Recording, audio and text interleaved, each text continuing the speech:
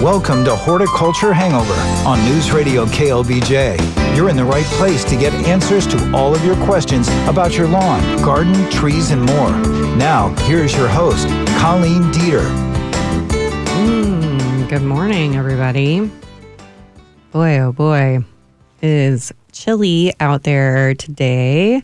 There was ice on the windshield when I got up to go to the station this morning. I was very surprised. I think it got colder at my house, at least, than was predicted by the weather persons. So, I'm expecting to see some wilted plants today. Night before last, it got down to freezing, light freeze, I think.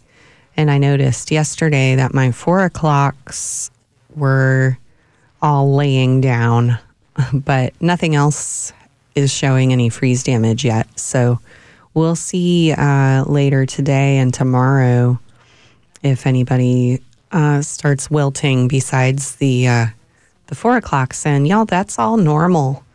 Our native perennials, it's normal for them to die back in the winter where the tops of the plants die, but they will reemerge from their roots in the spring.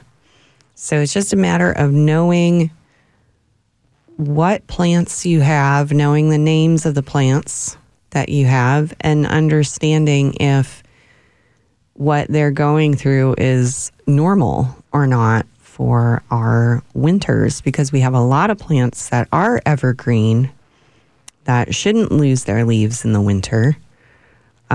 Or the tops of the plants shouldn't die in the winter.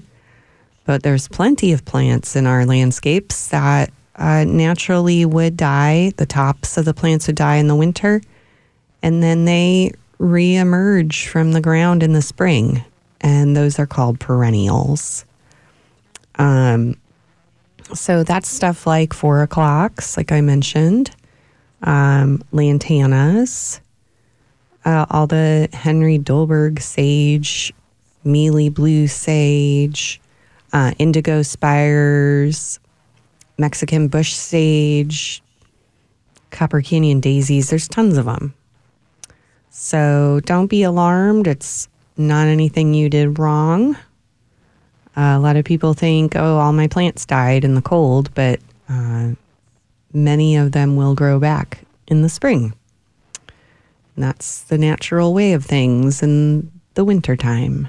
So I'm Colleen Dieter, and I'm a landscape consultant at atxgardens.com. And y'all can text or call me with your gardening questions, 512-836-0590. And let me see here. Nope, no texts or anything yet. So y'all get on the horn. 512-836-0590. Again, I'm Colleen Dieter. I'm a landscape consultant at atxgardens.com. That's ATX as in Austin, Texas. Now, last week I got so many texts. Somebody texted in and I didn't have time to answer their question. They were asking about pruning a pinky rose. And Pinky's a climber. So if you're listening, I hope you tuned in again because I didn't have time to get to your text message last week. The climbing roses are different from the shrub roses, y'all. So if y'all have roses, it is almost rose pruning time. I like to do it in mid-January. So in a few weeks, I'll be pruning all my roses, even though they're all still blooming. They're wrapping up their blooming right now. But climbing roses like Pinky, you want to wait to prune them until after they bloom. Because they're one of those plants that holds their flower buds on this year's growth. So if you prune them now, you'll be cutting off flowers. So wait until after they bloom in June. Right after they bloom, go in there and prune them, and you can prune them however you want. If you just need to steer them to train them to grow on whatever the thing is you want them to grow on. So if it's a trellis or a fence or whatever, that's when you do the training. Okay, look, I'm getting some texts. Oh, yay. Okay, great. Here's someone who tuned in and said, hello, first time listening. Love, love, love the podcast. Heart emoji. Thank you so much. This is me talking now. And our podcast is called The Horticulturati. Me and my friend Leah are hosts. So check that out. Okay, so here's a question from the person who texted in. They say, I'm looking for some plant ideas along my front porch to hide the porch supports, so relatively bushy and thick. I'd prefer something that has good blooms and interest, 2 to 3 feet tall, ideally evergreen. The bed gets full southern sun from 10 to 4 each day. I'm just east of I-35, practically downtown. Any ideas? Yes. Okay, so I have a bunch of ideas. One of my favorites for that situation is called Mexican honeysuckle, which is not a very good name because it's not a honeysuckle, true honeysuckle. It's not a vine. And they're usually sold as perennials at the nurseries, but they are often evergreen. In mild winters, they don't die back. They only die back when there's a really hard freeze. It has silvery kind of foliage and orange flowers, and it's a long bloom period, and they attract hummingbirds. So that's one that would fit the bill in terms of height. And that way, too, the nice thing about it is when they start to get like a little overgrown, it starts to feel like maybe they're getting a little bit bigger than 2 to 3 feet tall. Usually then we have a cold winter and they'll die back anyway. And then they grow back in the spring. So it makes it a little bit easy to maintain them because sometimes with plants like that are mostly evergreen, it's kind of hard to know when to trim them, and they bloom so much that it's hard to get up the guts to trim them as much as they need to be trimmed to contain them to a small space like that. So having that occasional freezing back could help. Another one that you might try would be our classic Salvia greggii. They are, mostly evergreen. I think that would be enough sun since it's facing south for them. But I really recommend with Salvia greggii that you plant a ground cover underneath so that you don't get a lot of weeds, because those plants are very leggy. They let a lot of light through, they're not real dense. Of course, you asked for something relatively bushy and thick, but you could do this scheme. So that's the Mexican honeysuckle, or maybe Salvia greggii. The Mexican honeysuckle also has a relative called velvet leaf honeysuckle that's similar. So thank you so much for listening and for texting your question. And I'm glad that you like the podcast too. That's really cool. It's great to hear from you. Okay, y'all, here's another text. Good morning. Great show. Thank you. They ask, I wonder if it's too late to plant pecan trees this year. No, it's still tree planting time, y'all. I like to plant trees from September 15th until April 1st at the latest, but sooner is better. And yeah, pecans fall in that category. Definitely a great time for planting pecan trees. It's also a great time, y'all, for planting fruit trees too. And this is the time of year when a lot of the nurseries will start carrying bare root fruit trees, which are optimal. If you plant a fruit tree like peaches, plums, pears, and apples, it's a great time to do that. And planting them bare root is better for their health in the long term. So it's a great time for that. And I have a fruit tree calendar for sale on my website. It's a digital calendar that will keep you up to date about when to do certain fruit tree tasks, including planting.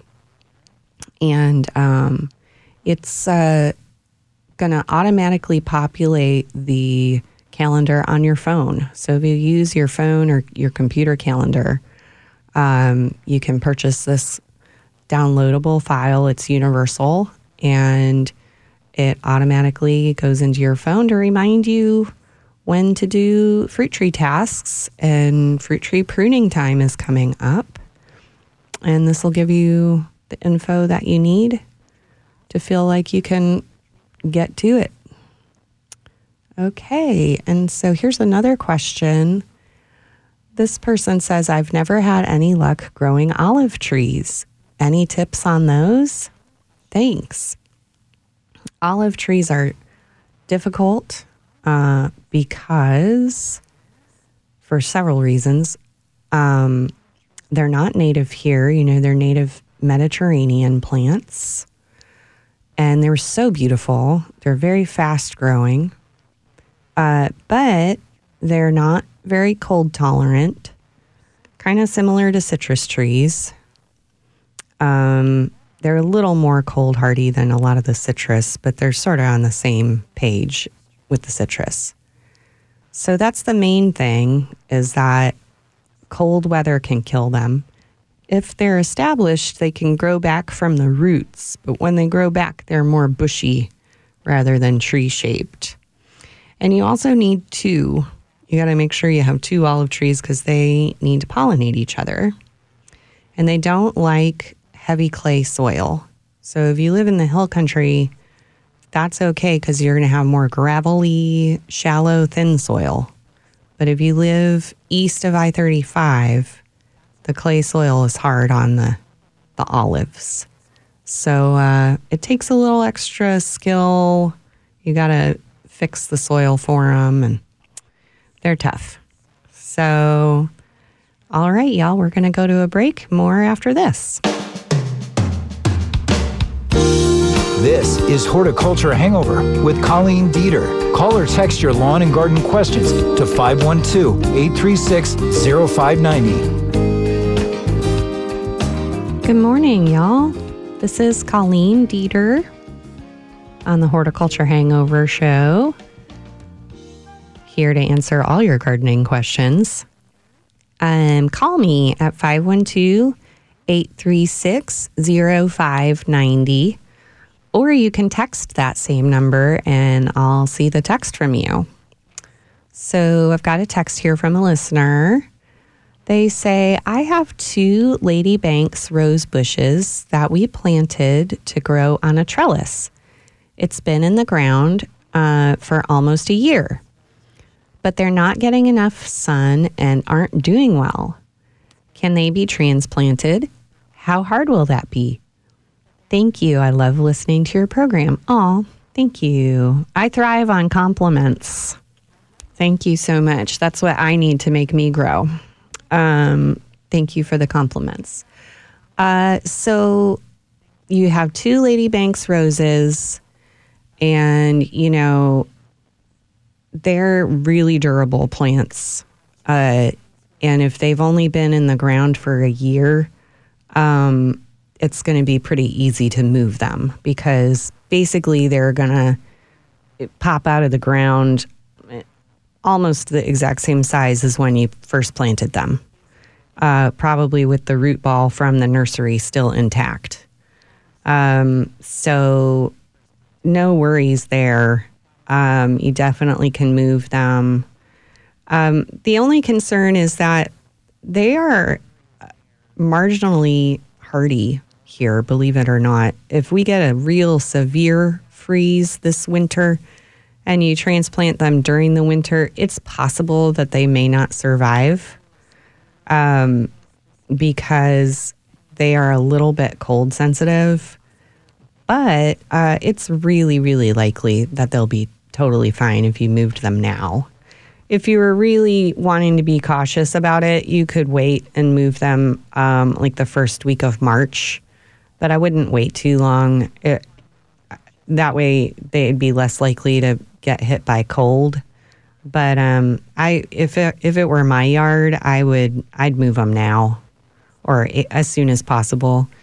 And yeah, just get a shovel. I like to use a border spade for transplanting, where it's a short-handled shovel that's flat on the bottom instead of spade-shaped, even though it's called a border spade, because you can dig the plant up out of the ground without cutting through as many roots because of the shape of it. It's also good when you're working around a trellis to have a shorter handle, because sometimes it's hard to get into tight areas like that if there's not a lot of room for a human body and a long-handled tool to get in there. The border spade is real handy. So that's the tool that I like to use when I'm transplanting, stuff like that. And then just dig a hole that's the same size as the root ball, and carry it over there and stick it in the ground where you want it. You can add a little compost to the new planting area. That's a good idea. You could add a little gentle, slow release, dry, organic rose food would make them very happy, especially if it has sulfur in it. That's really nice for roses. And then make sure you're watering them. Even in the winter, when you transplant something or plant something new, especially woody plants, you want to make sure that the soil stays wet like a wrung out sponge. Okay? So don't let it dry out. But you don't want it to be soggy either. It's definitely a Goldilocks situation. You want it to be wet like a wrung out sponge. So just go out there every 5 days or so and put your finger on the soil and check it, see how it feels, and then give them some water. They'll probably need about 5 gallons of water each once a week. So just keep checking them though, because sometimes if it's windy or sunny, the soil dries out faster. Okay? So you'll be fine. Check it out. Yeah, see what you can do. And then hopefully your 2 Ladybanks rose bushes will grow to be monstrous. They often do. They often get way out of hand. They're very aggressive plants. Once they get established, they really get going. So enjoy. I think you'll be just fine. Try it out. Let's see, y'all. You can reach me at atxgardens.com. I'm a landscape consultant, and I can come help you with your yard. And you can check out atxgardens.com. Click on shop. I have a fruit tree care calendar for sale there to remind you when to prune, feed, and otherwise care for your fruit trees. And I have some classes coming up. You can come and say hi at the Wildflower Center, Lady Bird Johnson Wildflower Center, January 27th from 10 to noon. I'm teaching a class about tree pruning. And that'll be a lot of fun. I've taught it a bunch of times out there. How to prune your trees and why you should prune trees and why sometimes you shouldn't prune trees. So come check that out. And the other one is my winter maintenance class where I talk about cutting back perennials, cutting back native ornamental grasses, talk a lot about weeding. Also from 10 to noon, that's on February 3rd. You can check out wildflower.org. Those, you have to register for those classes. Wildflower.org. Okay. But y'all can come out and say hi to me. I love meeting listeners. It's a lot of fun. Let's see. Last week, someone texted, and I didn't have time to get to their text. I hope they're listening this week. Texted with a question about take all root rot and St. Augustine grass. And we're going to have an episode of Horticulturati coming up about St. Augustine grass. But we only mentioned take all root rot in there. So the take all root rot is really difficult.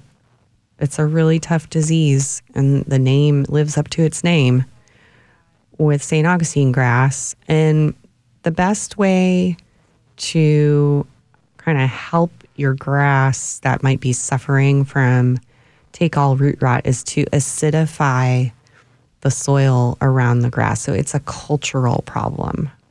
Okay, so our soils in Central Texas tend to be very alkaline, and the take all root rot thrives in those conditions. And if you can acidify the soil, it's better for the grass, and it makes the conditions less desirable for the disease. So peat moss, top dressing with peat moss is key. You can use fungicides, but it doesn't help the cultural problem. So we're going to go to a break. More after the news. Welcome to Horticulture Hangover on News Radio KLBJ. You're in the right place to get answers to all of your questions about your lawn, garden, trees, and more. Now, here's your host, Colleen Dieter. Hey, everybody. We're back. All right. I got a couple more text messages here. I'm Colleen Dieter with atxgardens.com. That's my business. Check it out, atxgardens.com. And I got a text message from one of my favorite listeners, Steve in Leander. What's up, Steve? Steve says, "Hi, Colleen. I'm expanding some of my flower beds.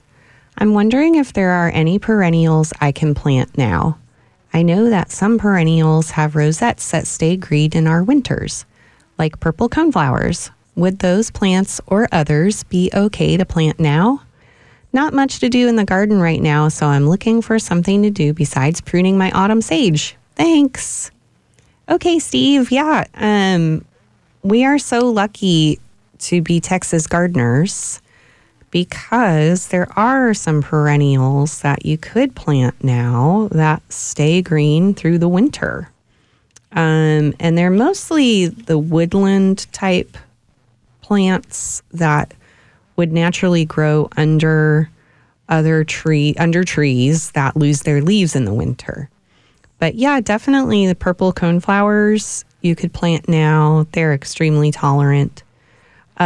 White yarrow is one of my favorites that stays green through the winter.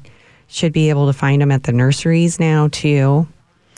Columbines are another one. Lyre leaf sage.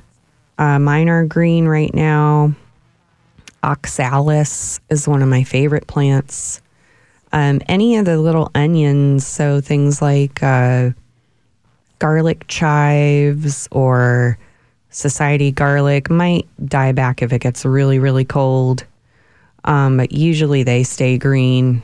Heartleaf skullcap is one of my friend Leah's favorites. They're hard to find at the nurseries because they go dormant for so long from June through September, there's not much in the pot. So usually you can only find them at this time of year, if you can find them at all in the nurseries, because this is when they look good. So all of those perennials, I think, are real underrated. Oh, you know what I just found the other day was cedar sage. That's a real nice one. Cedar sages you could do now too. So there's a limited group of plants, of perennials that you could plant now. Most of them stay green all winter and then bloom in very early spring.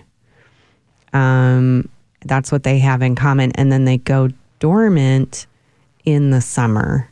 So they have kind of an opposite life cycle of most perennials, where they grow through the winter, bloom in early spring, and then go dormant in the summer.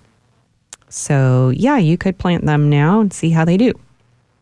I was planting some bluebonnets at my house yesterday. I bought some bluebonnet starts, which is kind of cheating, but I didn't have time to put seeds in at bluebonnet seeding time in October this year. So I bought some 4-inch starts and was planting those in a little wildflower spot in my yard this week. Now, they're not perennials. They are annuals, which means they're only going to live for one season. And they go through their whole life cycle and then they die. But they reseed themselves. So they come back year after year from seed, if you're lucky. I put them in a new spot where I've never had bluebonnets before. So I'm looking forward to that. That was a nice, fun activity to do on the beautiful sunny day we had yesterday. And I got another question over text here. Let me see. Oh, yeah. This is one of my favorite questions.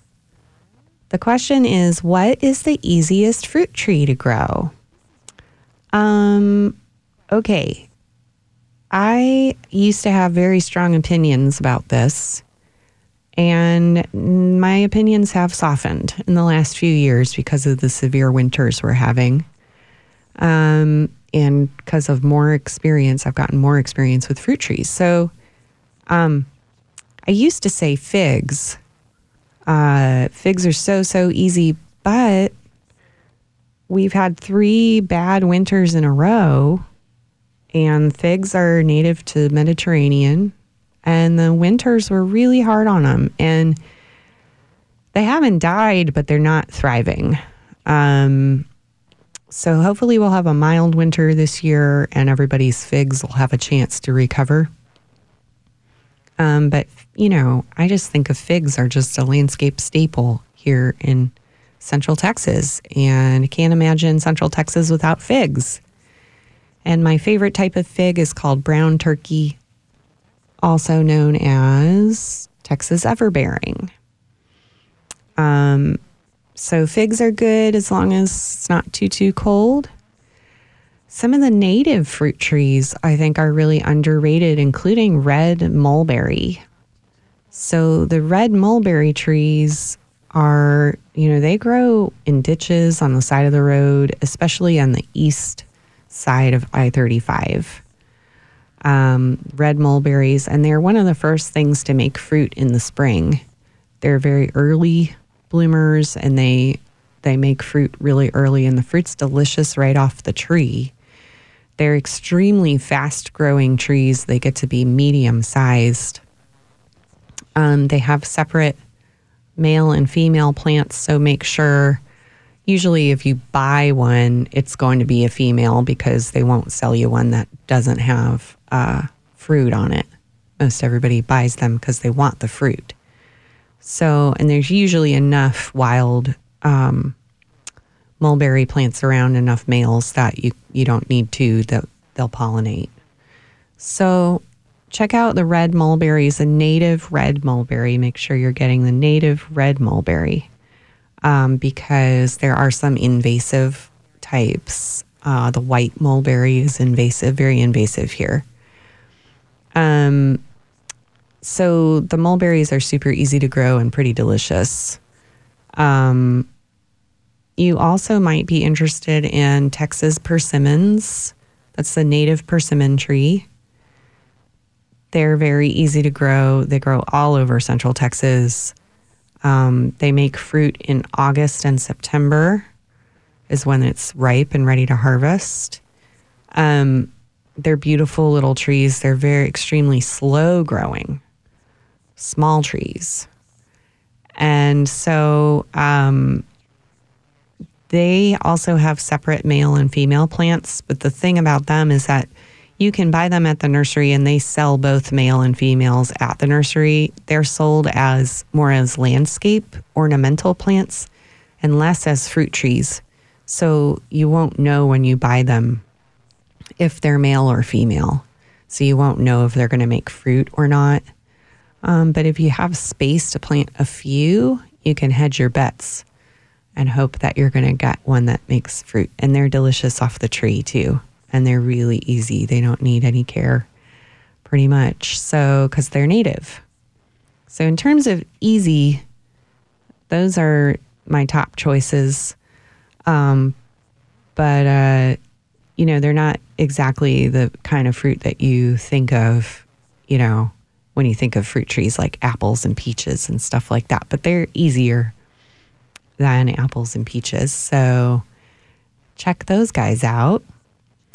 And let's see. It looks like Steve texted me again. Steve and Leander sent me pictures of his bluebonnets. Very sweet. Yes, he has a little patch of bluebonnets right up by the sidewalk on the corner. That's such a good spot. A real nice visible spot for bluebonnets. That's similar to where I've got them at my house too. And he's got a nice group of rosettes there. So y'all, if you're interested in planting bluebonnets, a little bit about their life cycle, if you can plant seeds in September or October, that's the best time. And then they come up from they form little rosettes. They're called rosettes. It's like a little circle of leaves that come up out of the ground. And then the rosettes just kind of stay there and really slowly get a little bit bigger all winter. And then the first week of March, they shoot up and they get taller and taller really fast. And then mid-March, they start blooming. And it's beautiful all through April. And then after they bloom, they get pollinated while they're blooming. And then after they bloom, the blooms fade and turn into seed pods. And they are in the bean family. So they get little seed pods that look like beans. And very slowly, after the seeds grow and get bigger and bigger, the whole plant will die. And the plant will dry out. And as the bean pods, the bluebonnet seed pods that look like beans, dry out, they shrink and eventually pop open and throw the seeds far away from the mother plant so they can colonize bigger areas. And then those seeds sit all summer and wait for tropical storms, hurricanes, sea breeze showers that we get in September. And then they start growing again. Seeds come up and the cycle starts again. And that's our life cycle of our beloved little Texas bluebonnets. And aren't we lucky to have them? So we're going to go to a break and we'll see you after the break. This is Horticulture Hangover with Colleen Dieter. Call or text your lawn and garden questions to 512-836-0590.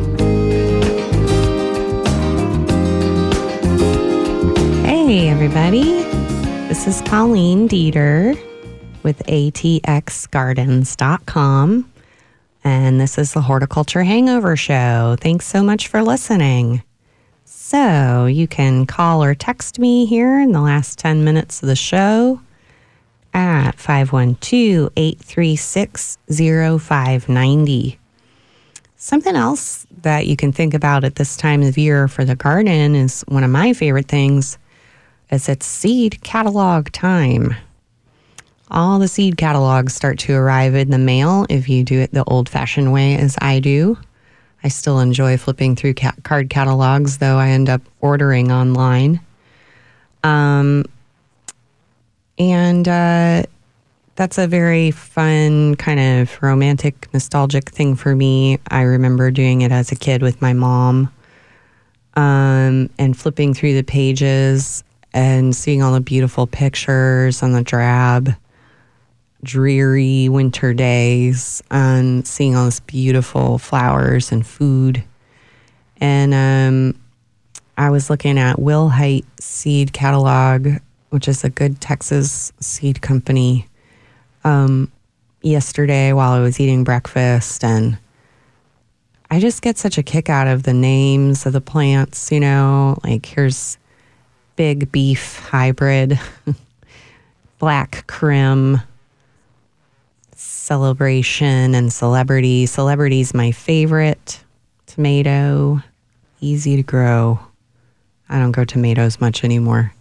Even though I don't grow tomatoes much anymore, I still like looking at the catalogs and how beautiful they look, and all the names: Cherokee Purple, Chelsea, Florida 91, Marglobe, Golden Jubilee. So take a look. Oh yeah, Mortgage Lifter is one of my favorite names. I've never grown that one, but I think that's such a funny name. Of course, Patio Tomato is another really good one. I have grown that one. The Patio Tomato is awesome. It's a little dwarf bush type. If you have a small garden or you just want to grow a tomato in a pot, check out Patio. It's a great one. The fruit's delicious. Ponderosa Pink. I just get such a kick out of all these names and the variety of food. It's so exciting to me. And it's getting to be time to start tomatoes. If you grow tomatoes in your garden and you want to start them from seed, you have to do it indoors coming up here in January. So get yourself some seed and some little seed starting trays. Got to keep them warm and in a bright place. So you've got a bright south-facing window would work well to start some tomatoes, peppers, and eggplants. You can start them indoors in January. So that's why the seed catalogs come out when they do. You can wait, and just buy plants or get plants from your friends who have greenhouses in March then and start putting them in the ground. But let's see. We've got some texts here. Someone said they're having trouble finding my website. It's ATX, as in Austin, Texas, ATX Gardens with an S at the end, .com. And I was just on it, so I know it's working. atxgardens.com. Okay? So check it out. That's my business. And then you can check out my services there. I'm a landscape consultant, so I can come and give you advice about your yard.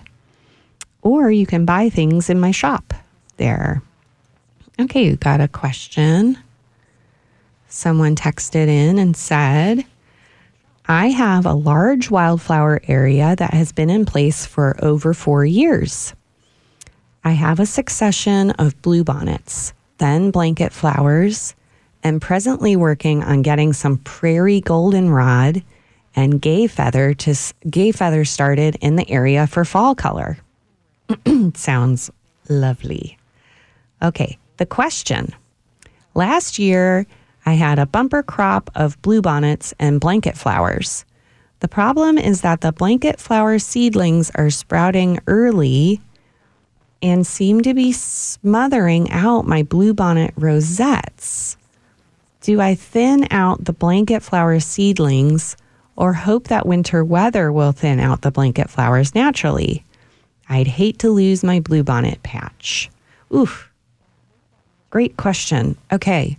Yeah, definitely thin them. The blanket flowers can get pretty aggressive.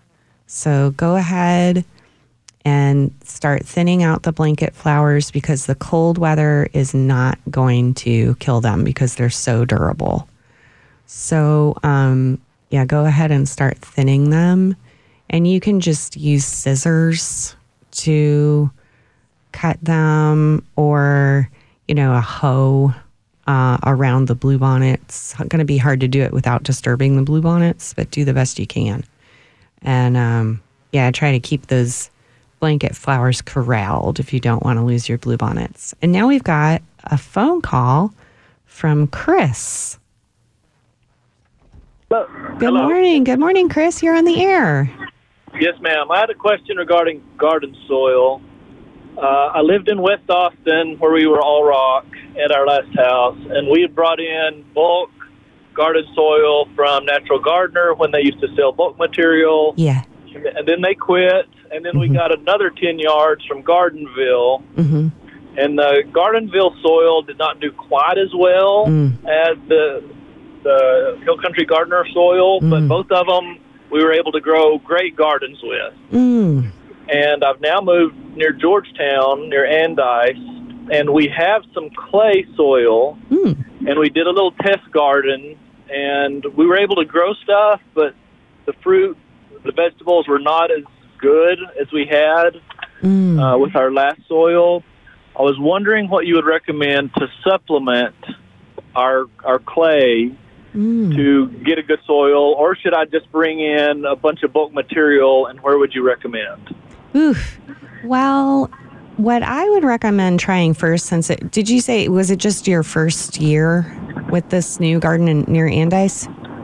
Yes, we just did a little test of a few cucumbers, a few green beans, and added a little compost to it, and that's all. Okay, so when you start a new garden in the ground like that, using the native soil, it usually does take a few years before the vegetables really look good. So just keep adding compost to it. Okay. Yeah, that's what I would do. I would give it at least one more year and keep adding compost and maybe a little decomposed granite too. Okay, loosen it up. Yeah, to loosen it up a little bit and add that mineral content that helps with giving the plants all the kind of micronutrients that they need. But compost is the main thing. And if you can, send a sample off to the lab, the Texas A&M Soil Lab, to see what nutrients you might need to add. That'll give you more information about what you need in terms of fertilizer and stuff like that. Okay. I appreciate it. All right, Chris, thank you so much. Happy gardening. All right. Bye-bye. All right. Bye-bye.